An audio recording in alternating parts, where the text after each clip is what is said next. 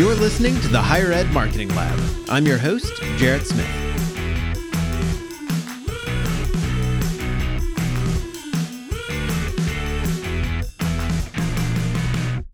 Welcome to the Higher Ed Marketing Lab. I'm Jarrett Smith. Each episode, it's my job to engage with some of the brightest minds in higher education and the broader world of marketing to bring you actionable insights that you can use to level up your school's marketing and enrollment performance. In this episode, we'll be talking about financial aid leveraging, the common but sometimes controversial practice of using data-driven approaches to inform how schools award financial aid. Joining us in the conversation is Echo Delta data scientist and consultant Dr. Jimmy Jung. As a higher ed veteran with over 20 years of experience, Jimmy has successfully led enrollment management at multiple institutions around the country and has consulted internationally in the areas of marketing, program evaluation, data analytics, and student success. We start by covering some of the basics of financial aid leveraging, what it is, how it works, and the kind of data that schools use to inform their financial aid models. Then we dig deeper into the impact of financial aid leveraging, from improving net tuition revenue and controlling discount rates to showing how it can help schools uncover hidden insights about their institution and the students they hope to attract. We wrap up by talking about some of the criticisms of the practice, and we hear Jimmy's thoughts on the ethical and responsible use of financial aid leveraging. This was an interesting conversation full of essential information for anyone looking to understand more about financial aid leveraging. So without further ado, here's my conversation with Dr. Jimmy Jung. Jimmy, welcome to the show. Good to be here.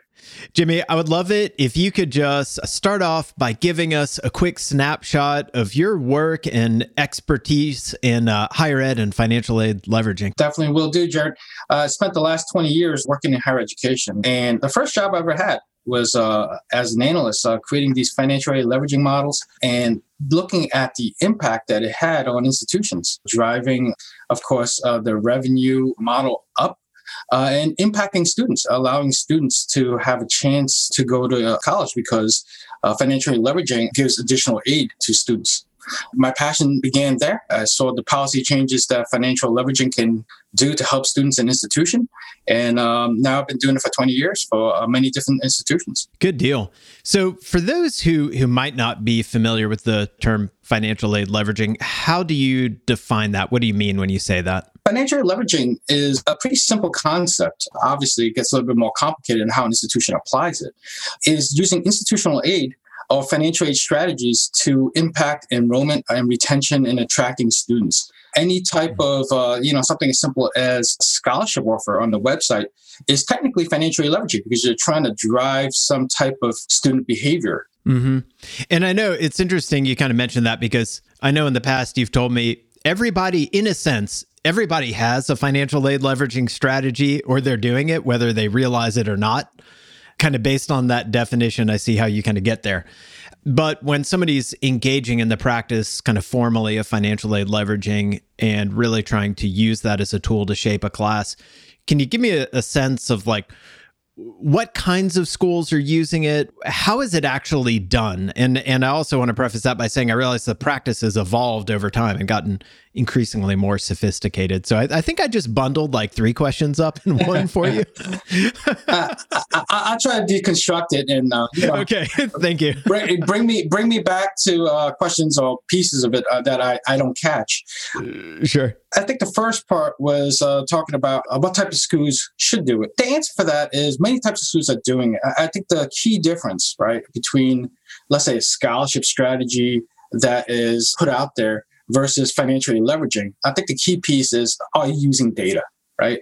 A lot of times in the past, scholarship strategy is based on, what you hear from the market. Hey, students are asking for this. Or, hey, our competitors are doing it. Then the institution will choose to do it. Financial leveraging begins where you're looking at data to say, hey, is the scholarship having impact? Is there something the data tells us how to structure the scholarship so it has impact on, let's say, yield when students are applying? I think that's the key point between coming up with a scholarship strategy versus the technical term financial aid leveraging, right? Mm-hmm. And I've seen financial aid leveraging used at all different types of schools. private, public, small, large, medium, public flagships. Once an institution realizes that they have data and they can use this data to look at their aid strategy, they often continue to do so, and allows the school to really think about and develop reports to track how students are responding to the financial aid offer or the scholarship packages they're giving to students. Right. So what I take away from that is really it's about making data-driven decisions. So kind of digging into the data aspect for a minute. I mean, what kind of data are we talking about? And it's historical data. So how far back does it need to go? Let's tackle what type of data, because every institution in some way collects data. I mean, it's impossible not to nowadays, because you have these sophisticated student information systems developed by Oracle, Banner, Campus Solutions, just to name a couple. They're very good at collecting data. Data has become cheaper to collect over time. Storage has become cheaper. Processors are faster. Data analytics has become a thing in the last 5 years.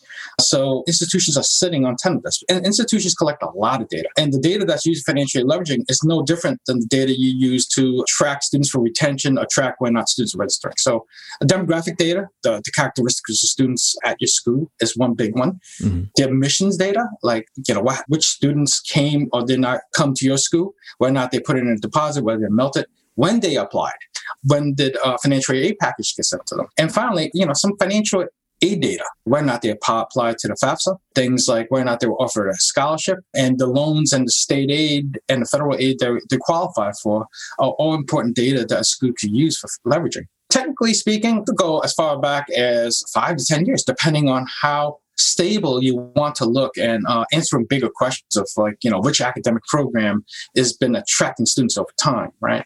Or looking at how effective the different changes in aid strategy were over time. To start up, you need at least 2 to 3 years of data. Anything with data and trends, they're kind of sometimes spurious, right? 1 year you're up maybe 5%, next year you're down 5%.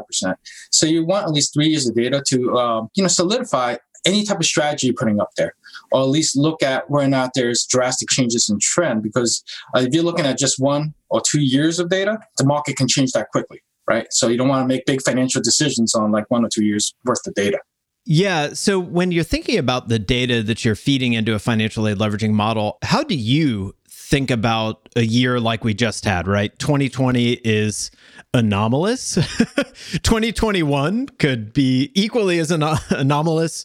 How do you account for a year like that? How do you control for that so it doesn't just wildly throw off your model, or should it wildly throw off your model? I mean, how do you navigate that, I guess, is my question. 2 thoughts. You're right. I mean, nothing like this has happened before, at least in sort of modern data tracking history. And the best way to go about it, and me and my colleagues in higher education has been talking about this, like, hey, what kind of financial aid model? How do we offer this? Based on my experience and what people have been talking about this particular year, is that your market doesn't necessarily shift drastically, even in a pandemic. The students who knew about you still know about you. The students who want to come to you will come to you. What we take a look at is maybe the economy, right? And higher education generally has a decent sense of how the economies impact enrollment, right? One, the freshman students, the incoming students, will be a little bit more price sensitive. You're going to have to guess that some things are happening where the income is lower. It's given. It's going to be lower. It's going to disproportionately impact folks, parents and families, and they're going to be more price sensitive. Discussion becomes, do you provide more aid upfront to attract students? And then on the other end, the graduate end, is that, in times of economic downturn, people are going to retool. Older students that are going to be game for a graduate degree, who've been impacted negatively by this pandemic, will want to retool. And there are government programs that sort of support that. So you expect an expansion of your graduate programs. Yeah, that's an interesting point you bring up there. I came across a little data point the other day saying law school applications and admissions were way up year over year. So a perfect example of exactly what you're talking about, people going back to retool in times like this. Is setting aside sort of the current immediate challenges that we're all facing and what does that mean for the models and the financial aid leveraging strategy, just in general, when schools are adopting financial aid leveraging for the first time, what are some of the more common sort of frequent challenges that they tend to encounter as they think about doing that? One of the most common one is, even though we've been collecting data in the student information system, getting the correct data out is always the longest. It's 90% of the work when you first start financially leveraging. Taking out the right data, making sure the timing of the data is correct, so make sure you have the most accurate model, and working with financial aid and admissions offices to ask them those questions. Hey, does this really reflect your admissions behavior of your students? And the financial aid offers, are they correct? Is the timing right? That's the biggest upfront challenge. The second piece is less of a technical piece. It's the sort of campus cultural piece. Financial leveraging is not something that, an institution goes into lightly, because there's generally an investment of institutional funds. And, the senior level of the university sort of need to be on board. Like, hey, here's the risk. We're offering more aid. We're expecting this return. And this is the model it's built on. These are the assumptions that we are creating this model for. So getting buy-in from the president, the CFO, and even the VP of marketing, it's going to be key in terms of a successful leveraging strategy. Mm-hmm. There's so many different types of schools out there, and financial aid leveraging can be applied in so many different ways. I know historically, financial aid leveraging has been used by private schools. It's becoming a lot more common in the publics. Can you talk to me a little bit about how the leveraging strategy might change based on some institutional characteristics? One of the most interesting part of financially leveraging and helping different schools developing financial leveraging strategy, especially for me, is that you never know what the data is going to show you. And doing it for over 20 years, there's no one sort of financial leveraging model that fits another one. Schools are unique. The markets in which they are sort of placed are very unique, right? And the financial modeling shows that. The financial leveraging model shows that, right? Developing these models in the different types of schools, sometimes the same program at one school is not going to yield as good as the academic program in another school for many reasons, right? Mm-hmm. You might not leverage off the same programs. You might not leverage off the same characteristics. And certainly you have to think about the different rules that exist in terms of leveraging strategy. I think you mentioned public versus private. At a public institution, the leveraging model is the same, but the things you have to keep in mind are particularly different. Different states have different rules about how an institution can use its own aid for financial aid. Got to be sensitive to that. And of course, the equity piece is the model built that it gives everybody a fair chance at the aid with a certain characteristic, right? And of course, at a public institution, you have to be politically sensitive about offering aid to out-of-state and international students. These are some of the additional things to think about in private versus public.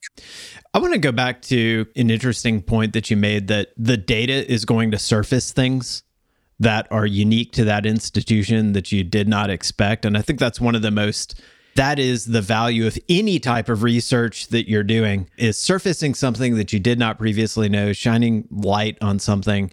So when you surface these kinds of insights, I imagine that there are times where the institution is kind of confronted with a truth or a reality that maybe they hadn't thought of before. Can you talk to maybe some of those things that you've observed over the years, any surprising insights that maybe have come out from any work that you've done with the school, and kind of the sorts of things they've discovered along the way that were a little counterintuitive or unexpected?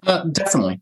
And I'll talk about my most recent example. And this particular institution wanted to create a financial leveraging strategy to attract more freshman students. And in looking in that, we found out they're doing extremely well in attracting freshman students. No amount of money is going to change. A financial aid leveraging strategy is going to change how they attract freshman students, right? And that threw them for a loop. Instead, it was one of their graduate programs, which they thought was doing extremely well in terms of leveraging strategy, that would have worked better if there's a change in financial aid strategy. For this institution, brought into context like benchmarking, right? They didn't think outside of the institution, what is the standard historical yield for a public institution for their freshman class? When they took a look at that, they were like, hey, this is a core strength. We're going to keep an eye on this and work on these graduate programs, which they could gain a larger market share or more revenue from. And that's something they never considered. Just because they had this assumption that, and what they're hearing is, hey, let's work on the freshman class. That gave them more to think about. That gave them options to focus their institutional resources to something that will have a bigger impact. When we talk about leveraging, it's obviously a very technical topic, but it's when you're engaging in that sort of initiative, ideally, you're going to have stakeholders from a lot of different areas around the school. You're going to have financial aid at the table, obviously, enrollment at the table, you're going to have your institutional leadership, marketing maybe at the table. As you engage in financial aid leveraging, does it have the potential to change the way those departments interact? Have you kind of seen it alter the way that those departments work together? Oh, absolutely. Best cases of financial leveraging works when you get a lot of different departments working hand in hand. And of course, the biggest two departments are admissions and financial aid. And, in traditional terms, admissions generally thinks it just does recruitment. Once you get the students to apply and admit it, we hand it off to financial aid. And financial aid offices think, hey, until they're admitted or deposited, I'm not going to think about giving them a financial aid offer. Leveraging works best when these two departments sort of collaborate with each other. Hey, we're going to admit the students, they're going to get a financial aid offer, but then it goes back to admissions to maybe engage with the students and asking the questions, hey, did you get a financial aid offer? And do you have any questions? And how do you feel about it, right? To get the market sort of feedback, right? Because sometimes you make that phone call and it's like, hey, a different institution offered me more. And I love to come here, but your offer is less than this other institution. And you bring that feedback back to financial aid to see if there's anything additional that they could do about it. That type of financial aid leveraging allows for that more market feedback if admissions and financial aid, talk to each other. And one more piece, which is the insights that you bring back when you're doing financial aid leveraging, changes marketing, right? So at the institution, I just gave an example for freshmen, we're actually doing really well. We don't need additional financial leveraging strategy there.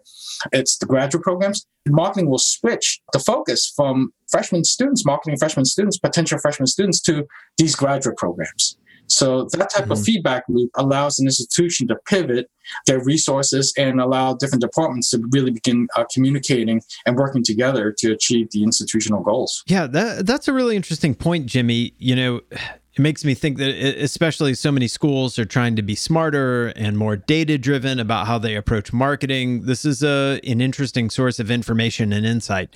I'm wondering if you can dig in a little more on the sort of broader impact that financial aid leveraging can have, though. It's certainly an important tool for driving net revenue, but it's not only and exclusively about maximizing net tuition revenue. Is that right? Absolutely. And that's where I think financial aid leveraging gets a bad rap. Yes, I think an outcome, maybe the most important outcome, depending on who you're talking about, who you're talking with, is the net tuition revenue. It's a data process, right, with a lot of variables. Essentially provides a market demand study. Another way to look at it, it's a market demand study that allows you to put financial aid on top of it to shift the behavior of students, right? And the market piece cannot be discounted because that's where you get the insights. That's where an institution learns most about itself and its students it attracts, right? Like the topic we just talked about, how does it drive business process changes, right? Between departments. Those insights allows you to look at certain market segments and how they're doing. Right? Because a lot of times, those are sometimes more important than the financial aid leveraging part, right? Here are things that we could change or focus on without investing a lot of money to yield students. Here are some processing changes. Do we want to work on that first before we invest a lot of money into the leveraging part? And what doesn't get told is, the times when you look at leveraging, maybe the financial aid doesn't get applied yet. It's the marketing changes that come first because you get very good data about how certain academic programs are doing. You get very good data about whether or not you're attracting enough students that you want to attract, right? So definitely the process itself is worth going through because it's a market demand study. And then that market demand study then sort of flows into this, can that market be impacted by financial aid, right? Mm-hmm. If the answer is yes, the outcome is net tuition revenue, right? So I do want to talk at least a little bit about some of the criticisms financial aid leveraging has received over the years. For instance, there are those that would say the practice can put certain groups of students at a disadvantage. It could ultimately hurt diversity and access. Obviously, that would run counter to the mission of so many schools. So How do you think about that? How do you help the schools you work with navigate those issues? That's a great question. A couple of thoughts on it. The first thought is financial aid leveraging is a tool. It's statistical analysis that tells an institution more about itself. It's a way of self-reflection, if you will, if I wax philosophical, and will allow institutions to really take a hard look at what students are looking for in their institution. The results of it is a choice, right? And with anything that's a tool, whether or not it's your iPhone or your car, how you choose to use it is going to be key. Right. And financial aid leveraging is a big part of that. But the reason I fell in love with financial aid leveraging as a driver to benefit institutions and students at the first institution where I learned this is the president of that institution took a look at the leveraging model and he said, Jimmy, how do we help inner city low income students? Mm-hmm. Because it doesn't look like our model's doing enough. And he made a choice, and it was the mission of that school to provide, opportunities for these students. He says, we need to invest more. Your model is telling us that we need to invest more. And he made a choice to do that. But that was only possible because the model showed that these students weren't benefiting as much as it should. So financial aid leveraging is a choice, an institutional choice. If you don't think the model is telling you that it's gearing towards your mission, you can make these policy decisions to make it so it aligns with your mission. That's such a great point, Jimmy. What I hear you saying is the model is essentially values agnostic. It's a spreadsheet. It's a machine learning model. It's a whatever, fancy software package you want to run on it. But at the end of the day, it's up to the humans running the model to decide how to use it and what they're going to optimize for. It gives institution and leadership choices, right? I think that's a very good thing in terms of, planning, in terms of making decisions about where your institution's headed and whether or not you're aligning to your missions and values. Mm-hmm. Well, Jimmy, thank you so much for sharing all of your experience and insights about financial aid leveraging over the years. Before we go, I'm wondering if you could just give any sort of parting advice for folks that might be listening to this and considering whether financial aid leveraging might be right for their school. Any advice you might give them? If you're an institution that are looking to become more data-driven, to think about how financial aid is impacting your enrollment more deeply, potentially, right? From a data perspective, from a market perspective, then doing the financial aid leveraging process is something that you want to do. It's a choice, right? First is a market domain study, taking a look at which students are you attracting and how they are choosing your institution, and then laying on the financial aid to see how that has impacted your enrollment in the past, and then potentially thinking about policies that you might want to change looking into the future. So I'm a big proponent of financial aid leveraging, especially for institutions taking a data-driven look at themselves, thinking about what we could do to help institutions and students enroll. Excellent. Thank you for your time today, Jimmy. We really appreciate it. Okay. Thank you, Jared. Great to be talking to you about this topic. The Higher Ed Marketing Lab is produced by Echo Delta, a full-service enrollment marketing agency for colleges and universities of all sizes. To see some of the work we've done and how we've helped schools just like yours, visit echodelta.co.